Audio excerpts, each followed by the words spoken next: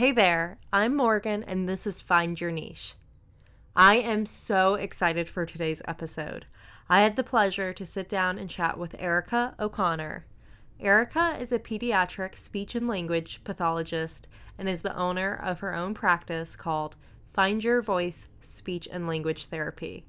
I absolutely love Erica's story. She worked at MTV and BBC in her 20s, which is where she found her passion to work with kids, and decided to go back to school for her master's in speech and language pathology.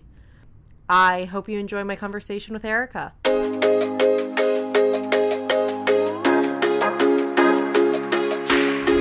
I would love to just start with beginning almost. Where did you attend college? So I went to Tufts University, which is right outside Boston, a suburb of Boston. Mm-hmm.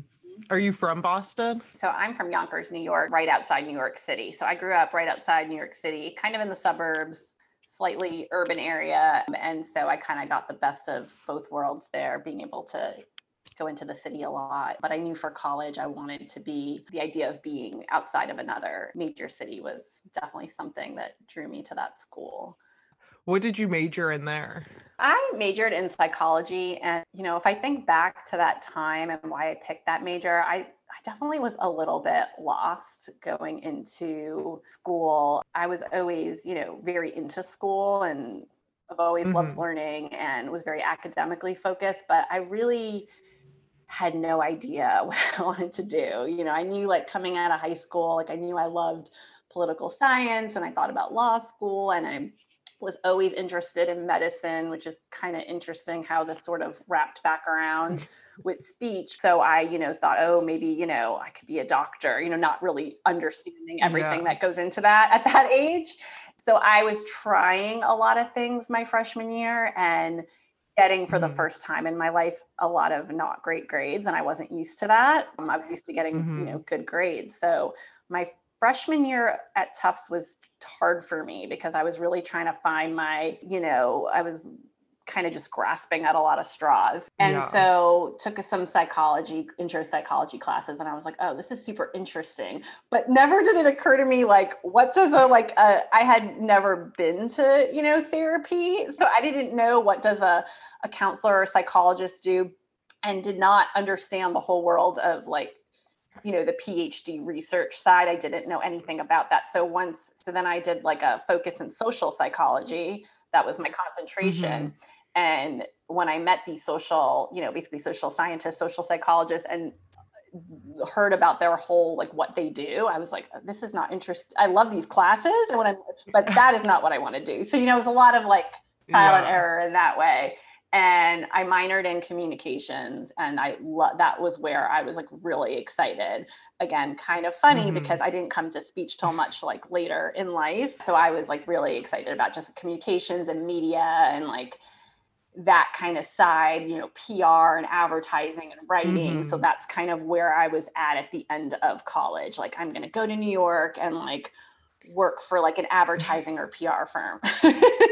Did you do any internships in college? I did. I had a couple of so I had one kind of big main internship that I did every summer at a company called Pitney Bowes. My best friend, still to this day, her mother is an executive at that company. It's a very large, Fortune 500 company. And so she hooked me up with this program that was kind of looking at diversity and inclusion of people with different backgrounds. So I did the internship program through there, got to kind of, again, try a lot of different roles, and, found my niche in something communications related. They're most known in the world for their postage meters and kind of in that but they do a lot more software and stuff like that. So I found my little niche in employee communications. So, all of the communications that go out to employees about, everything from HR matters, benefits, all that kind of health benefits, all that kind of stuff. And then I did that. And then when I was in Boston or at Tufts, I did a internship in my last year at a PR firm in Boston,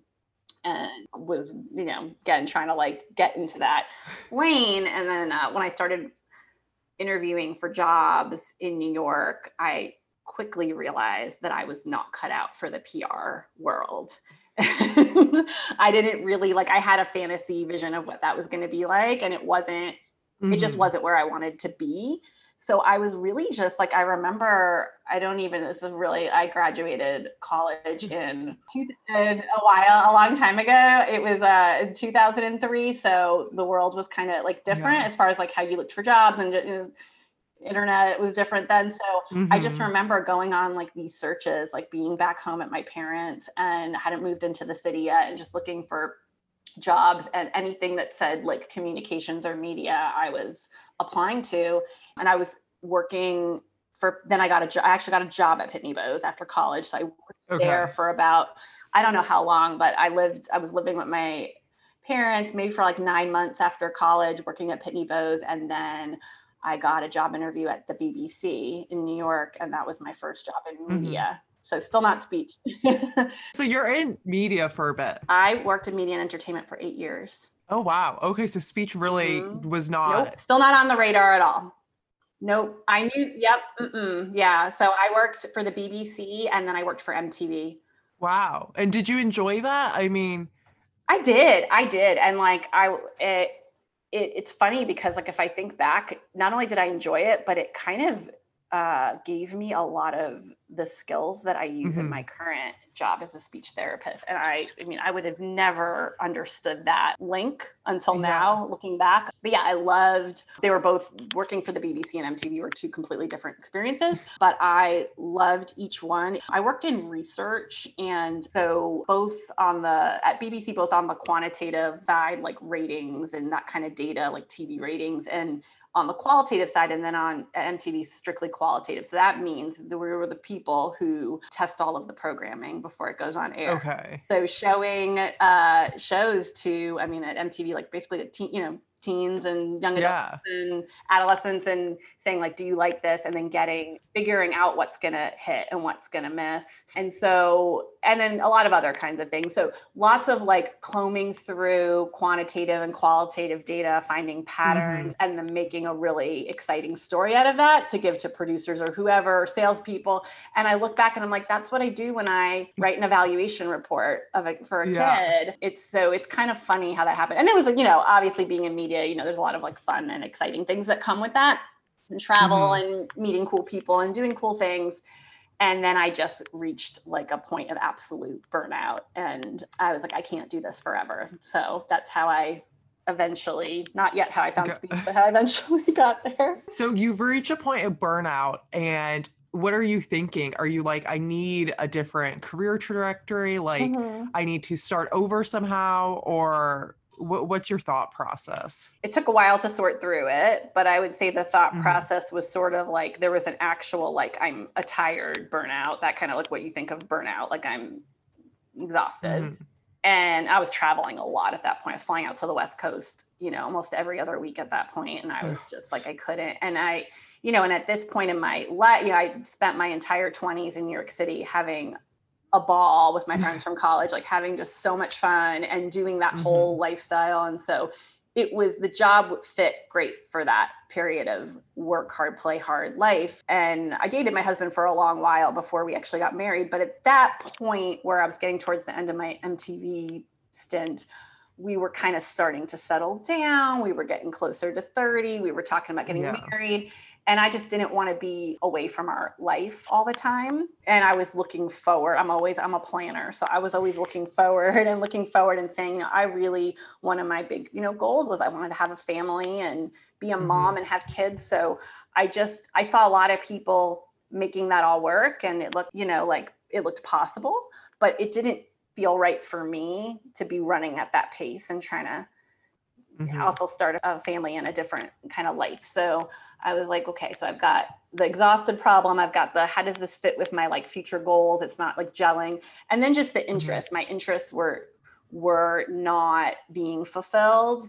And I found myself anytime I did anything related to children's programming, just getting so excited. Because with children's TV programming, like little kids, like preschool programming, they typically bring in like psychologists or PhDs who, they're area of specialties, early, childhood development and education. And I was like, that's super cool. And so I found myself like just continually like trying to get jobs at Nickelodeon and like trying to like network with those people. And as the more people I talked to in that world and the more jobs I interviewed in that world, I realized I don't want to be in business per se. I want to be working in this world of early childhood development. This is super cool. And that's what set me on the path to speech. So I started talking to anybody I could find that worked in that world. So, a school psychologist, speech therapist. I knew about speech therapy from both of my parents, in just that my mom always worked for school systems. My dad always worked in healthcare and sometimes worked with speech therapists and just friends of ours that had, their own. We didn't really know any speech therapists, but like I had a family friend that was a school psychologist. So he, had his own practice, and that looked so cool to me. That sounded so interesting to me. So I kind of started there and went and met and shadowed some speech therapists and was like, that's what I want to do. Yeah, that's exciting. And so you shadow some speech therapists and you're like, okay, this is it. This is what I think I want to now get into. Do you apply for graduate school at this point? Yes. So I had to first figure out how to get into graduate school. I needed to have the prerequisites to apply to graduate school. So I had some in other areas that were not related to communication sciences, but I needed the communication sciences prereqs. So I applied to a program in New York City, because that's where I was still living, through Hunter College. It's part of the City University program of New York. And they had a prerequisite program for people just like me who either were just got out of college and just didn't, again, do that major and needed to get all the classes, or people who had been out for a while. So it was nice because the classes were usually like in the evenings after work. So I'd work during the day and take these classes at night and started doing research on all of the schools and what else I needed to do. I needed to do a certain number of like observation hours, shadowing. And so I, had to do that. And so at that point I was lucky enough to be able to switch jobs, because I wouldn't have been able to manage that in my MTV job. Just got really lucky, was able to go back to the BBC and just kind of have a job where I was traveling less and doing less, and was able to kind of manage all of that. Yeah, it was I was also planning my wedding at that time. It was a busy time. It was a lot, but then I was able to, have everything I needed to apply to graduate school. Okay. And did you go to graduate school in New York City? I did. I went to Teachers College, which is part of Columbia University. It's their school of education. And my master's is a master's of science. So they have, speech therapy and psychology and other related fields, even though it's not specifically, in some schools, the speech pathology falls under, the medical school, and some it's the school of education, some it's other places. So that's where I went. Was graduate school full-time for you, or were you able to still work? It was full-time. A lot of the programs are, I think there's somewhere there's part-time things. Yeah, no, it was a full-time program. I was not, they tell you at the beginning, and again, I don't want to speak for every program, but our program, they say most of the programs I applied to were full-time programs where they were like 2 or 2.5 years. And they say, you don't expect to work because you're doing your clinical rotations throughout. So that means that you are not in your first semester, but usually starting in the second semester, you're taking your classes at, a certain schedule, not, you're not 5 days a week, but maybe 3 days a week or half of the day. And then you're out working in the field in a clinical placement where you are you're the therapist, you're being supervised, you're starting to work right away, for free. So so I was lucky enough to be, married at that point, but I, nannied and did, I nannied to make some money. And so it was a full load. It was a lot. Yeah. So it's interesting that your job at MTV and working with like the children's programming is what seems to lead you to get into pediatric speech therapy as well. Yep. Was your first job after graduating and in speech therapy, was that with the children's practice? Yes. So I knew from the outset that I only wanted to work in pediatrics, because speech language pathologists can work with kids or adults. I knew I wanted to be in pediatrics, and I knew I wanted to be in a private practice setting or an outpatient clinic setting. I did one of my clinical rotations at the Children's Evaluation and Rehabilitation Center, which is part of Albert Einstein Medical Center, and they're located in the Bronx in New York. And that's where I met my mentor, Nancy Tarshis. I can't say enough good things about that woman. So she's really the one who opened my eyes to like what speech could be. Because I did, my few shadows, I was like, I'm not still sure if this is for me. And then I met Nancy, and that's where I really fell in love with speech, was at the clinic where she ran that clinic, or the speech part she ran. And so I was able to do my placements there during graduate school. And so seeing that type of outpatient setting where it might be affiliated with the hospital, but it's not inpatient in the hospital. It's not a school, because speech therapists do work in schools as well. And so I knew that that's what I wanted. So my first job after graduate school was at private practice, at a private clinic. And are you still in New York at that time? No, we moved down to Raleigh from New York right when I graduated. And my first job was at a clinic in Durham. Okay. And so then eventually you start your own business, your own practice. Yeah. Find Your Voice Speech and Language Therapy. What led you wanting to open your own practice? So my practice is still fairly new. It was something that I was always kind of in the back of my mind when I started the speech journey. I was like, yeah, that would be a great goal to one day own my own. And at that point, just starting graduate school, I wasn't really sure what that looked like, but it sounded like something I wanted. And I knew that I wanted to be always just me independent, not me kind of in charge of a large staff of people, but just my own thing. And definitely have, met people along the way that, have done both or done a little bit of everything. So I knew I needed, enough experience to be able to do that. And then as I started working at clinics, I was so happy in the clinical setting. And I've worked at 2 really fabulous clinics in the area here and loved it. And as I saw kind of everything that was involved with running a practice, the dream kind of felt more, it kind of got pushed farther and farther off. I was like, that's something I'm going to do, really like 20 years from now, it just seems so far away. And I was just really like mired in the day-to-day of being a therapist and a mom and, balancing everything. I have 2 children now. I didn't when I started working, I didn't have any kids, working as a speech therapist, rather. I did not have children. Now I have 2 children. And so it was kind of a 2-step process to get there of like, oh, I need to do this sooner than later. I became a mom, and, I'm always planning ahead and thinking like, the work-life balance piece. Gosh, I don't know, any mom who doesn't struggle with it, whether they're working full-time, part-time, or even stay-at-home moms, right? You're always balancing something else that's not the child's care part or the parenting part. So I really fumbled a lot with that and really had a lot of difficulty, even though I worked for employers that were awesome and offered a lot of flexibility. It just wasn't exactly looking like the vision I had set out. And so I was like, man, how do I get there?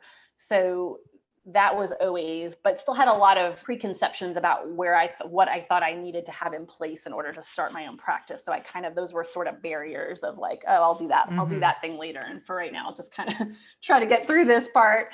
And then the pandemic happened.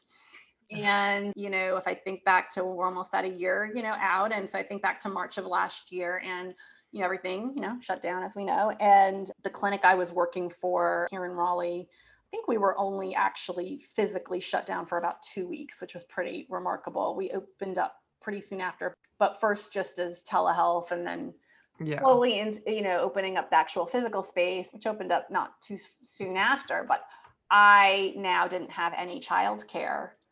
And my children were still, both preschool age at the time. So I did for the first time, and my kids now are 5.5 and 2.5 now. So for the first time in almost 4.5, 5 years, I didn't have any childcare at all. No can't bring the grandparents in. I mean, there literally was just me and my husband, and both working now from home. So I had to scale back to part-time. And I did telehealth only, and did that through the spring and most of the summer. And then I found out that my daughter's kindergarten, she's going into kindergarten, was going to be remote. at least to start.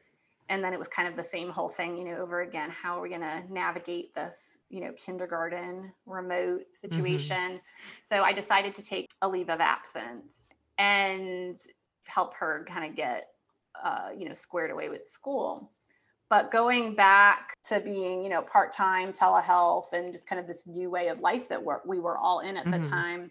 Now I'm like working from my home for the first time and then having a major kind of scheduling like thing, like now the work and the life, it's all there intermingled. It's all there. And so I was like, I need more flexibility. I need to be in control, like being in control. I was like, I really need to be in control of this situation. And I don't know what school, kindergarten's going to look like online. Yeah. And then we had her on the track where she could go back whenever they opened, but we knew there were going to be a lot of, you're going to go in, come out, and just all the stuff we've had to navigate with small kids with this pandemic. So I was like, I started, really seriously thinking about, could I do this on my own? And in some ways, to outsiders, it might seem like a crazy time to start a business during the global pandemic when the, economy was falling apart. But I really saw an opportunity that there were lots of children who either fell off with their current speech therapy, or the fact that they needed an evaluation kept getting put off because, we were supposed to go and we had a referral and then everything shut down. And then I don't feel comfortable in the clinic, but how are we going to connect someone telehealth? And my kid's only 2, and how are they going to do that? So there was a lot of stories that I was hearing just from kind of and friends kind of all over, or my kid was getting speech therapy at school, but now that looks different now, or because, school in the spring, virtual school in the spring, but by the fall, schools really had it together and they really put everything behind it. But in the spring, things were really different. So, how am I going to support what my kid needs that they're not getting? I saw, and then just telehealth opening up such a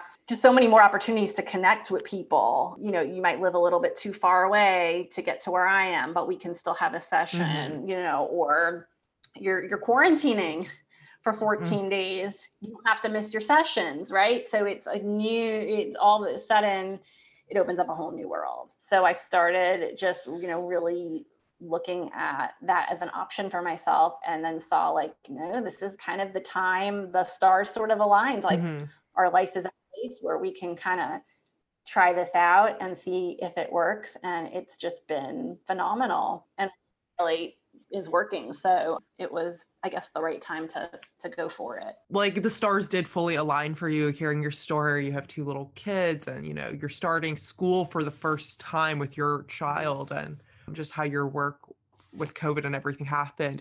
You said previously that you had preconceptions, though, that was holding you back, thinking that you would have to do this, starting your own practice later in life. Do you look back at those preconceptions that you thought and were like, that was all in my head, maybe? Yeah, I think they were kind of like excuses, or just more doubts, maybe self-doubt, but they weren't. If I had really looked into them, I would have saw that those things weren't actually true. I have enough, just experience to do this, and also just logistically, the logistics. I knew I had enough. I knew I had enough experience to do this. I think from the therapeutic side, but I think the logistics of being a business owner and everything that goes into that, I had some preconceived notions about that. The advice I would give to anyone who wants to do that is to really find someone who's done it before, and it doesn't need to be in your field. So I was lucky enough. I had a mentor in my own home because my husband had started his own business just a year before. He's actually not working for himself anymore, but he went through that whole process. And so everything from, filing with the state to, setting up your LLC to all of those things, he had walked those shoes. And so it saved a lot of the research that just seemed, I still had to do a lot of research, but some of the this feels like a mountain of research that, where do I start? Just talking to someone who's walked that walk is so helpful and really kind of helps you figure out, okay, well, what do I already have? What do I need to get? How do I get there? So that was super, super helpful to have him as my guide, even though he knows, doesn't know anything about speech therapy, but he knew how to start a business. And that was super helpful. Yeah, I totally agree. So you start your practice. How did you start finding your first clients? I did have a client that came with me from where I was currently working, connected with all of my network of just people, that I know, whether they be former clients that had, just kind of graduated and were done with speech, but just families I keep in touch with, other therapists that I know, both speech, occupational therapists, and kind of just my network here, in the Raleigh-Durham area. So I just kind of got the word out to as many people as I could that I was doing this. And so I've actually gotten some referrals from other speech therapists that their schedules are full or they're not, taking any new clients right now. I also have been connecting with local preschools and daycares. Normally it's very common in the preschools and the daycare, speech therapy therapists and therapy clinics will go in and offer screenings for the children to see, are there kids here who need to be evaluated, and connecting them to the parents in that way. And so people aren't going into schools right now. So I was able to kind of arrange that virtually or through in-home visits, and I've gotten some referrals that way as well. Are you primarily telehealth right now? So I do both telehealth and in-person appointments. Okay. The in-person appointments are done at the home of the family of the child. And that is done under very stringent health and safety guidelines. I'm following, obviously the CDC is the kind of the first and foremost, but then my extra levels of precaution on top of that. So, there's, if you've been to the doctor recently, there's a bunch of health screening questions you have to answer. So taking temperatures, PPE, right? The masks, everything. So it's similar to kind of, that process. It's as if they were coming to my office, but I'm actually coming to them, which is really helpful right now. I mean, it's always helpful when you have small children. It is really helpful right now for people to come to them because so many people are working from home. So even if their child is still going out to daycare or preschool every day, the parent's home base is kind of like everyone's schedules are just so different and so home based. So not having to enter, just every time, you go somewhere new, it's the whole thing. Like, should I be entering this space? So for me to just come to them, it just takes a little bit of extra logistical pressure off of the parents. And for some people, I'm doing a hybrid of things. Some people want to start out virtual and then move to telehealth, start virtual and move to in-person, or vice versa, right? If they want me to see their kid in person for the evaluation, they always ask me, well, what's better? How can you really assess them? And I was like, well, that's my job, is to assess them. No matter which, method. I can do it either way. If you asked me that a year ago, I would have looked at you like you were crazy and said, I don't understand. And I really never understood telehealth until I had to do it. And I realized, wow, this is actually, you can properly assess someone, treat, there's certain things, but again, there's always a way. If there's certain things you can't do, there's always a way to get there. That's for my job. But for you as the parent, what are you comfortable? What are in terms of what your boundaries are for what you're comfortable with for health and safety? What do you want to do? So some parents have said, let's start out with an evaluation, especially for some older children, let's start out with an evaluation in person, and then let's move our sessions to online. They're already online for school. So this kind of just fits into the day. So it really just depends on what's needed. Yeah. Telehealth sounds like such a great option that, seems like it will stick around, that was never really offered before for most people, I would say. I think it will for, just for so many different facets of healthcare and medicine. I think that it will. I think that it's something that makes it healthcare more accessible to people, and also just like not put off as like a thing, like, oh, it's the weekend and something's going on and you don't really, it's not an urgent care. We're going to address this now, or, and just adult counseling and therapy. I mean, it's so many different things. Can you talk about what a speech assessment looks like at your practice? I know it's probably very different depending on what issue they're trying to address, but, any one of them. It's pretty vast. So speech language pathologists, as I mentioned, we see kids or adults. My specialty is with pediatrics.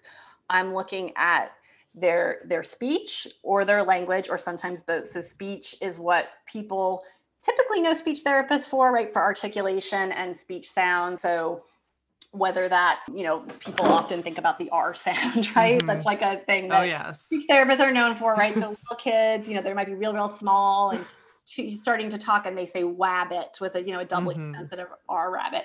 So yes, we do deal with speech sounds. And sometimes those are just typical developmental patterns that kids don't grow out of. Sometimes there's something else going on. Could be they have difficulty actually like planning the motor movements of speech. So the, brain sending those messages to the articulators to move in a certain pattern. So sometimes it's something a kid doesn't grow out of. Sometimes it's a motor planning thing. Sometimes it is something with their oral facial structure or functionality. So it could be for a variety of reasons, but there's speech, right? And there's language, there's expressive and receptive language, right? So expressive language is everything that all of the words and sentences that you say and their meaning, right? And receptive is the understanding of that. So if a kid's coming to me for an assessment, I might be looking at just their speech skills or their language or both, depending on what the concerns were coming in. We're always screening for everything, even if a parent comes in with, I know that their sounds they haven't met that milestone and I just want to address that. My eyes are always everywhere. We're looking at kids that are, kids who stutter. Stuttering is something that we handle. Social communication and pragmatic language. So sometimes that's called social skills. I don't really like that term, but how do you use language to interact with others? What do you say to whom, when, right? That message might be appropriate in one, just one person in one venue, but is it in the other, right? So dealing with that.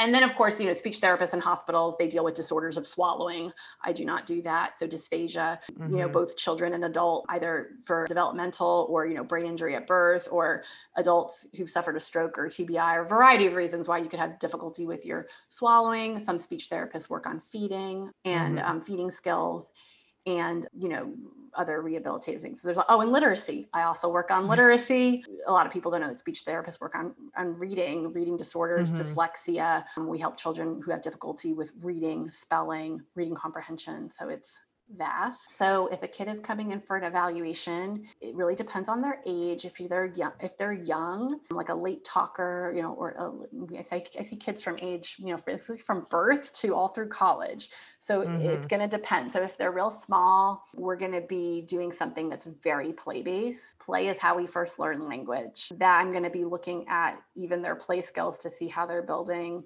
language concept, how they're interacting and engaging with me as a play partner, and of course, what type of language that they have. There's always some type of standardized assessment that we give to see kind of where they fall. Really standardized assessments are helpful, but not the whole picture. I'm a big believer in very thorough, comprehensive evaluation. It's really easy to just give a standardized test and then miss a whole boatload of things, or, to misdiagnose someone. And so really sharp evaluation skills are so important. Therapy is obviously, that's what people are coming into us for, and that's really important. But the evaluation is so important to me, because that's really what's going to set the stage for what type of therapy that they're going to get. And it can be so different. No two kids are the same. Even if the parents' concerns are the same, not only are they not the same in terms of their personality, but their communication skills and their communication challenges there's none two that are the same. So so there's always going to be a piece that's standardized and then a piece that's not standardized. For a little kid, that's going to be, the play piece. For older children, it's going to be, from looking at their speech, playing different games, or talking to them about different topics, where I'm going to get a speech sample, get them talking in conversation and connected speech to really see where the breakdowns are. Can do the same for a language sample, same for a stuttering, a fluency sample. So for kids who can communicate verbally, lots of talking activities and evaluation. Sometimes we'll watch a short movie and they'll have to retell it. So the non-standardized piece and the standardized piece. Now, I also work with children who have more profound speech impairment, communication impairments rather. So I work with nonverbal communicators. So, for them, it might be that they need to be connected with a device to help them speak, or some type of what we call AAC. It stands for alternative and augmentative communication. And that can be low tech things or high tech things. And high tech, you think about a speech generating device is kind of like an iPad, something that looks like an iPad or is an iPad with a software program. So for some of these kids, that's the first time they'll ever hear, it's not their voice physically coming out of their body, but it's the voice that's in their mind, right? So being able to evaluate their skills interacting with different types of low tech or high tech AAC to pair them with the right tool for them to help them communicate. And that is a very long-winded response. And us speech therapists, we're really wordy. We live in words all the time. We love to talk and we'll talk your ear off. So yeah, evaluation is going to be so different depending on who. And the kids are also different. I work with kids who, that wide age range. Some kids are what we call sort of otherwise typically developing. Their development, globally, kind of at age appropriate norms, we would say, but they're having trouble with some area of communication, right? Articulation might be their issue or stuttering, right? But otherwise, there's nothing else going on. Then that runs a whole spectrum of, up to kids who have a medical or developmental diagnosis. And that is part of why they have challenges with their communication. So I work with and really, and have a specialty in the area of working with children on the autism spectrum. I work with kids who have Down syndrome or cerebral palsy. So it's a huge range of ability levels and developmental levels. And that's part of what makes it so fun and exciting, is that it's never the same and it's never boring. And I'm learning from my kids and from their families all the time. They're teaching me every day and pushing, me to better myself in, the treatment and evaluation that I give them, every day. So it's pretty cool. Yeah, this is fascinating. After you assess a child, I know obviously this is very different for each child. What steps do you take from there, though? Maybe you assess a child and you see that there is something going on. What do you do from there? After we've done the evaluation, that's what you're asking, right? After that evaluation is complete. So the evaluation is complete. Typically at the end of the evaluation, I try, if I have the chance to speak with a parent, I'll try to just kind of give them some high level takeaways. Like here, I still have to analyze all of this information and I write up a really comprehensive report, but here's what I saw today. Maybe here are some things you can start working on, maybe. And I'm recommending therapy or I'm not. Usually I'm able to tell at that point. And then I write up a report, and it's always very comprehensive. And it has a plan of care at the end. And the plan of care are the goals that we'll work on in therapy if I'm recommending therapy. If I'm not recommending therapy, I'm going to have some recommendation, like work on A, B, and C things. Come back to me in 6 months and let's see where they're at. Maybe they just need a little bit more time, or maybe I'm referring them out to a different professional that's not in my area. And so anyway, so they'll get the goals that they need to, that we're going to address in therapy, and deliver the report, set up our sessions. I meet with kids usually once or twice a week, and depending on what, how much they need to work on and what the kind of severity level is of the issue that they're working on. And then we start therapy. Yeah. What does therapy look like? Is there a general treatment plan, I guess, or style that you use or that you do best with? Yeah. So my style is, it has to be it has to be fun. If it's not fun, the kid's not going to buy in. Yeah. And I don't care who you are, how old you are, I think some people look at kids who are, might appear to be super impaired or not able. No, every child is a child, and they have things that bring them joy. And so no matter where they're at, that's what I'm going to try to find. What is it that brings them joy? Meet them where they're at. And it's a very child-led style. have taken some trainings in DIR floor time, which is all about, that's usually used a lot with children on the spectrum, but you can use it with literally, you can use floor time with your family members, your adult family, with your partner. Yeah. It's really meeting someone where they're at and following their lead and building upon what brings that, what interests their interests, so that you're engaged in a back and forth communication. And so that's really the kind of like the foundation of my style. And we're going to do, give them activities that they enjoy. And as far as the actual treatment methods, those are vast and very dependent upon what it is that we're working on. Anyone who's interested in speech, a student who's interested in speech therapy, I tell them like, okay, so graduate school is where you learn about like, the theories and everything behind the science behind everything and all of the different disorders, right? You get like the foundation, and you do get real world hands-on experience when you go out into, I went to a fabulous grad program, so they gave us everything. But what you don't get in those two, not that you don't get it, but what you don't get in detail are the skilled interventions that you need to, the treatment programs. Like you're saying, is there a plan or a program that you follow? This comes within continuing education after grad school. We are always taking classes, and they are, they're essential.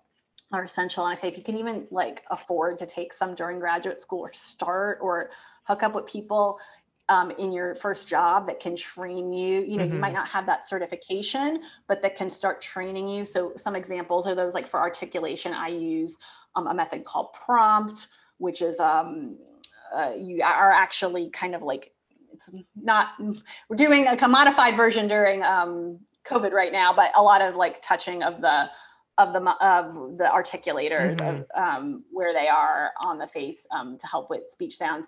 There's the Kaufman speech to language protocol. There's all these programs and protocols for all of the different areas of speech, and you really need those tools in your toolbox. To be a very effective therapist. You can start without them, but you really need those tools. And again, like just hooking up with people that can either give you some like, training, or going to the trainings are really key. So, so when I'm planning a kid's, goals that we're going to work on, I'm already thinking, what are the skilled interventions I'm going to use? And it's a lot of trial and error. I might trying something with a kid, and it's not working for them. And so I have to then take something else that, okay, we're going to try this. And they don't know, they just know they're playing whatever, we're playing with Play-Doh, or we're playing a board game, or we're doing pretend play with toys. And they don't know, what it is. Now if I'm working with a much older child with, typical cognition for their age, I might be explaining some more, things, because I do work with teenagers, and they want to know what it is that they're doing. So, but and then I'm always explaining to the parent education is a huge, if it's not, it has to always be a huge part of speech therapy. The parent has to be involved. Sometimes that is them sitting right on the floor with us. And sometimes it's just for whatever reason they're observing, or I'm hooking up with them after, but afterwards we're talking about what happened in the session. What can they work on at home? How can they carry this over? And because the carryover is so important. If it just, the session can't just be like a box where the therapy lives in, it has to be in there every day, because speech and language is totally dynamic. You're using it all the time for everything. So that parent education piece is huge. The parents have to understand what we're doing and why. And I'm not training them to be, at-home speech therapists. I'm just, showing them how they can kind of bridge the gap in their daily life. So speech therapy sometimes looks like I'm sitting on the floor with a dollhouse with the kid, and we're playing with the dollhouse. Sometimes it looks like that. And sometimes it's a little more structured, and we're at the table with an older kid with a board game, and we have, picture cards that we're, working on with our target word. And sometimes we're walking, or, in the clinic, but now in home, maybe we're walking around the house, talking to different family members, or, we're Zoom calling someone and practicing our skills, interviewing people or talking with friends. So it really varies depending on what the child's working on. Yeah, when I see a kid not having fun, and I was like, all right, I need to we need to scrap this and change it, because if they're gonna, I know I'm doing my job when the kid is, yes, succeeding with their goals. Obviously, that's why they're coming. But if they're resisting coming to speech, like, I know I'm doing a good job when they're like excited to see me, like wanting to come, asking their parents, like they've been asking me all week when they're coming to see you, like then I know it's like, okay, this is good. And the relationship with the parent, I will, any parent that I meet, like we will, it's obviously, there's still a client, therapist relationship there. So, there's appropriate boundaries, but like we will have a good relationship by, the end of or, hopefully soon after we start working together, because we have to be partners in this. So yeah. What does your typical day look like? So my typical day now as a business owner of my own speech practice looks very different than my old typical day working in the clinic. And so my typical day as of right now is I get up and I try to work out most mornings in my house, right, where everything happens in our homes right now. So I get up, pretty early, like probably around 6, and get in a workout while everyone's still sleeping. And get ready for the day, and then get to, one of the benefits of having my own business is I really get to, spend a lot of time with my girls, and that's really important to me. So, make them breakfast, have breakfast together, get them ready for their school day. Some days it is some days it is an asynchronous learning day, and some days it's a homeschool day. So those days look different, but now that they're both back in in-person school, I drop them both off at their schools and come home. And when I come home, then start working. Sometimes I'm going straight from dropping them off to an appointment, an in-home appointment. And sometimes I'm back at the house, and the days look very different. So it's a variety of either telehealth appointments or in-home appointments, either evaluations or screenings or treatment sessions.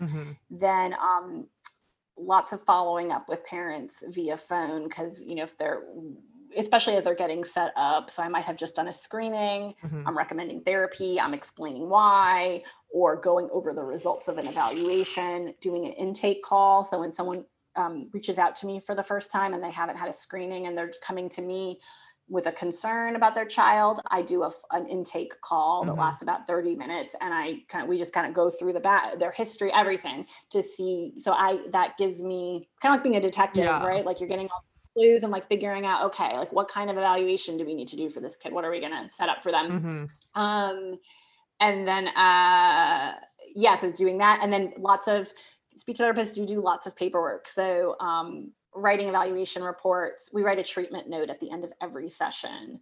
That's our documentation of, what happens. We can look back and see like the progress that they're making over, session to session, week to week. So I'm writing treatment notes at the end of sessions, and then planning. I plan every session.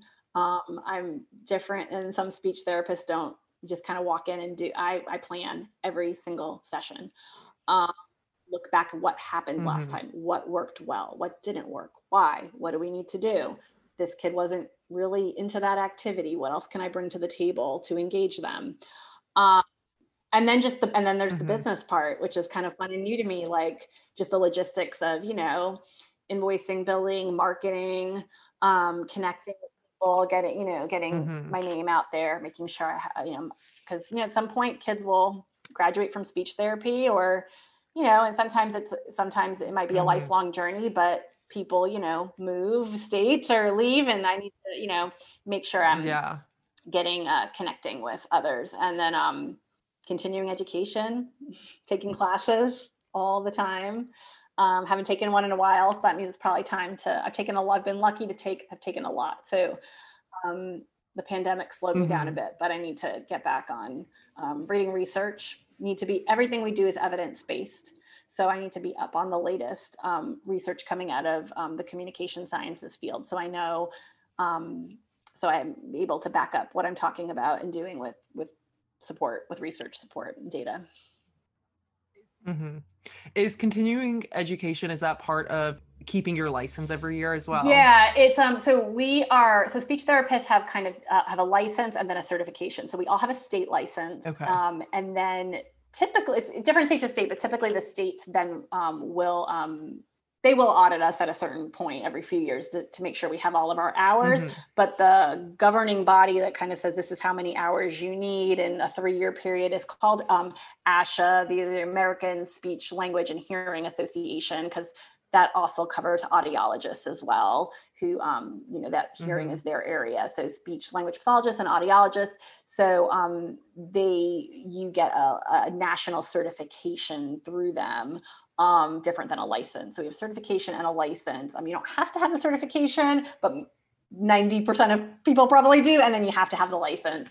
I have to do a certain number. I think it's like 30 hours every 3 years or something like that. What's the most rewarding aspect of your job? Ooh, there's a lot of them, but probably that moment when a kid just like they get it, and it doesn't matter what the it is, how small or how big, when they reach a milestone or a goal that they've been working on and they're heard.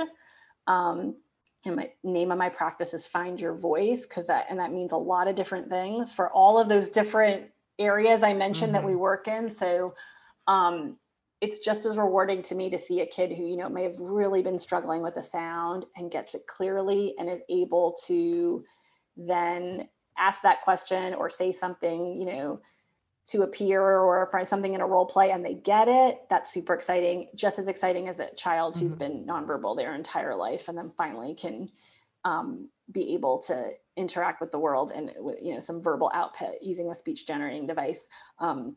Little late talker, late talkers who my 2 and 3 year olds or even older, 4 or 5 year olds who also haven't been saying any words or barely making sounds, and their parents just want to communicate with them so badly. So that moment for the child and a moment for the parent as well, because you're speech therapist. I'm a pediatric speech therapist, but I'm also very enmeshed with the family and the parents.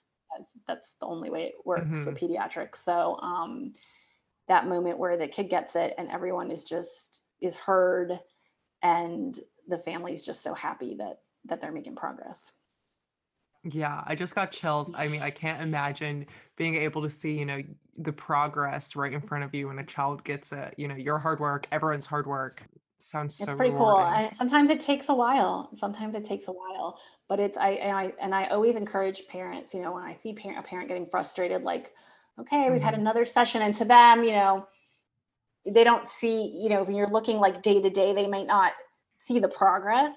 And I say, always encourage them when it feels very slow, look back 6 months. I always say, look back 6 months or look back a month.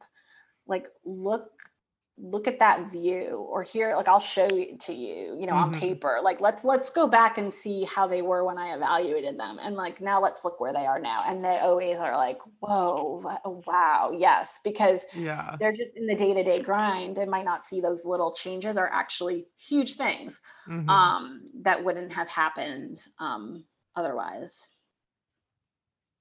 Okay, and then on the flip side, what's the most challenging part of your job? And that, as a business owner, can be on that side as well. The most challenging, I think, it's a hard one.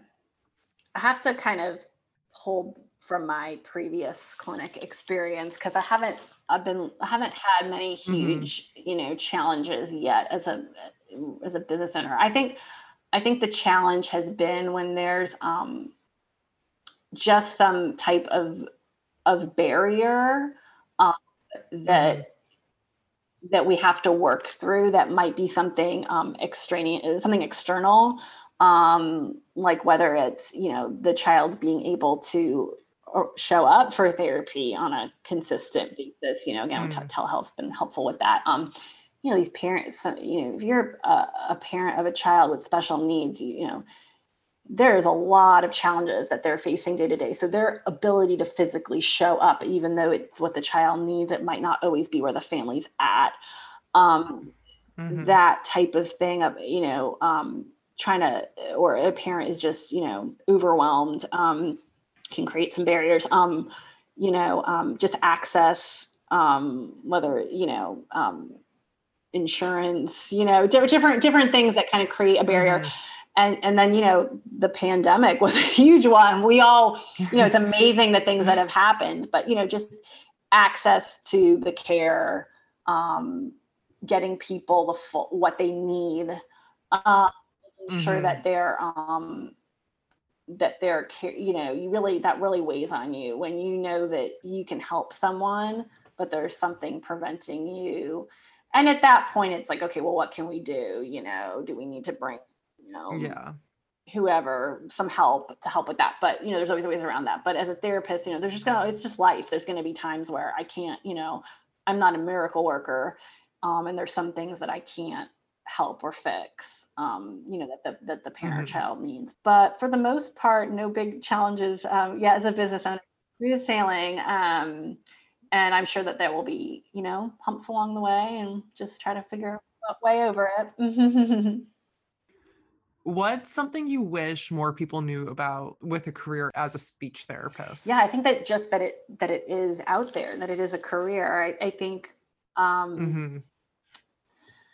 there's so much to it than just what people's perceptions are. And I'd love, I think it's definitely become more, there's been more of a light, shined on it, recent years. I know when the King's Speech movie came out, that's like an old movie, it came out a while ago, but I know like that was kind of like a hot topic, or with Amanda Gorman doing the reciting her poem at the inauguration. I know she's had speech therapy, people were talking about it, but I love that there were more moments like that. They kind of like are quick and they die out, and speech is so vast. I mean, to talk to people who work in, the inpatient side of hospitals, in acute care, helping people who've had strokes or traumatic brain injuries. I mean, there's kind of something for everyone. So I think if you're someone who, that has something to do with words. So whether you enjoy words or you don't, but if you want to be kind of in a healthcare field, but, it's not exactly medicine that you want, or an education field, but it's not, teaching that you exactly want. I mean, it's really a hybrid of those things. You get to learn, everything from anatomy to physiology to, child development, behavior. I mean, there's so many areas that it touches. And so I think just people knowing more that it's more than just saying speech sounds. It's really more than that. And that there's lots of different ways that you can do it. You can be in school or hospital or outpatient. There's just so many different ways. It's definitely hard work and a little bit of a long road, but so is anything that's, kind of valuable, worth doing career-wise. Usually, you're going to do it somewhere along the line. So I think if you're interested in it, just try to get more info about it, and definitely shadowing. I know shadowing's a little bit trickier right now, but things are, changing, and sometimes shadowing over telehealth is possible, and just get out there, or talk to someone, just have a conversation with someone about what they do. Yeah. Okay, just a final few fun questions to wrap this up. What did you want to be as a kid? As a kid, definitely a professional, like, dancer, ballerina. I was always very, I did ballet my whole life, so I was very obsessed with, the New York City Ballet and wanting to be in the New York City Ballet. So yeah, absolutely, hands down. Are you an introvert or extrovert? I am. That's a funny question. So I'm definitely an introvert, but I'm like a extroverted introvert. I've taken those like Myers-Briggs and all those like ideograms and things, and like it always says, I've taken all those. I'm very social, and I'm definitely outgoing, but I'm an introvert. I am like in with my thoughts, and it's weird because it's like, and then when I meet an actual extrovert, I'm like, oh, that's how we're different. Okay, like I want to be out with everyone, and then then I need like downtime from that. For sure. I can totally relate. What's your go-to drink? My go-to drink? Ooh, yes. Like a cocktail or like a, whatever. I would say either like a glass of Sauvignon Blanc or like a Cab. I love both red and white. Or I love margaritas and cocktails, and we've gotten really good over the, you know, pandemic times at home, like making like buying lots of citrus fruit and trying to make like the best, you know, fresh margarita we can make. So we've had a lot of fun drinks at home, and you know, just trying to make the best of it. I just gave you asked me for one favorite and I gave you 3, but there you go. So, and also weather dependent, you know, if it's like chilly outside, I want a red. It's getting warm this week, I want. Of course. Yeah, the last few days I'm like, oh, I could go for a chilled glass of wine right now. Rosé, yeah, forgot about that because it's been so cold and rainy. But yeah, when it's, you know, the summer, glass of rosé. Okay, what skills and strengths of yours would you say has helped you the most throughout your journey?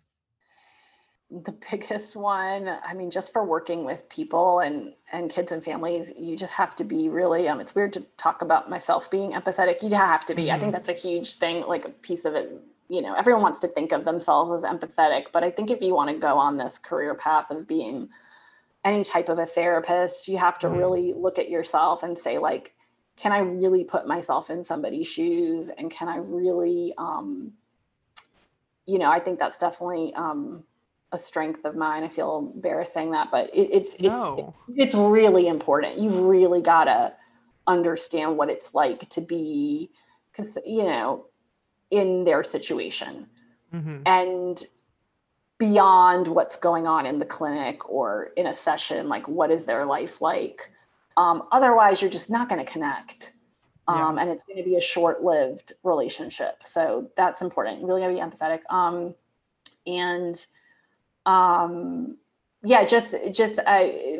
The attention to detail is huge. That's always been a strength of mine, to a fault sometimes, but it's really important in this field. It's so easy to miss something.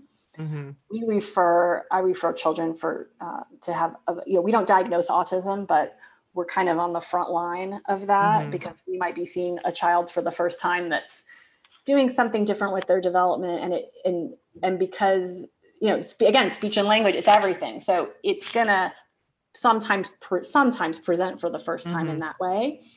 And so I'm often the one who is bringing this up to the families for the first time. And sometimes it's me, and it's not even the pediatrician, it's me. And we have to have that hard conversation. Sometimes it's not a hard conversation. Sometimes the parent is like, knew it in their bones and like, oh, thank you. Like you're seeing, you know, and making sure I refer them to the right preferred provider, because lots of people out there can diagnose autism. Not all of them are, in my opinion, the right people to be doing so. So making sure I'm sending them to someone who's actually going to do the work to give a proper diagnosis. And that can be the case for lots of different other types of, you know, disorders or syndromes. So the attention to detail is huge. I'm looking at kids really globally and not just, you know, thinking they fit into a cookie cutter box. Okay, last question. What advice would you give someone who wants to be a speech pathologist? Talk to people, make sure it's the right fit. You know, it's an endeavor of time and money or student loans or whatever. So, you know, just make sure it's what you want, but don't be scared by those things. Don't do what I was doing with the private practice thing. Like, oh, I can't do that for these reasons. Like, you can, if you want to, you can. So talk to people in different settings, kind of, you know, see if there's something speaking to you. Definitely try to, I think if you're in graduate school or when you get there, do research on the clinical placements. That is huge. I stumbled into my luck of finding Nancy Tarshis at CERS. Someone introduced me to her. Not all of the clinical placements are created equal. So make sure that you find one that is good, that is hard, that is strenuous. That's where I learned to write evaluation reports the way that I write them. You know, not 1 page. I'm not going to get a 1-page evaluation report for me. It might be 4 to 10 pages. So find some people who are doing spending real time with the students to really supervise, train them, people who have a passion for doing that in their placement, and at a placement where you can see a wide variety of types of children. And that all 3 placements might not be like that, but if you can get one and say to your, program director, hey, I want to go to this one. Yeah, that's what I would say to do for sure, because that's going to really give you the training you need when you get out there on your own and you're doing it by yourself. So exciting. Erica, thank you so much for sharing your story with me. Yeah, this was great. Thank you so much for talking with me. Thank you so much for listening to my conversation with Erica. I hope it's inspired you and provided some insight into what a career in speech therapy looks like, and also that it's okay not to have everything figured out when you graduate college or even when you're in a career. If you enjoyed the episode, I would love to hear it. Please leave a comment below, and you can also follow the podcast along on Instagram at Find Your Niche Podcast. Thanks for listening.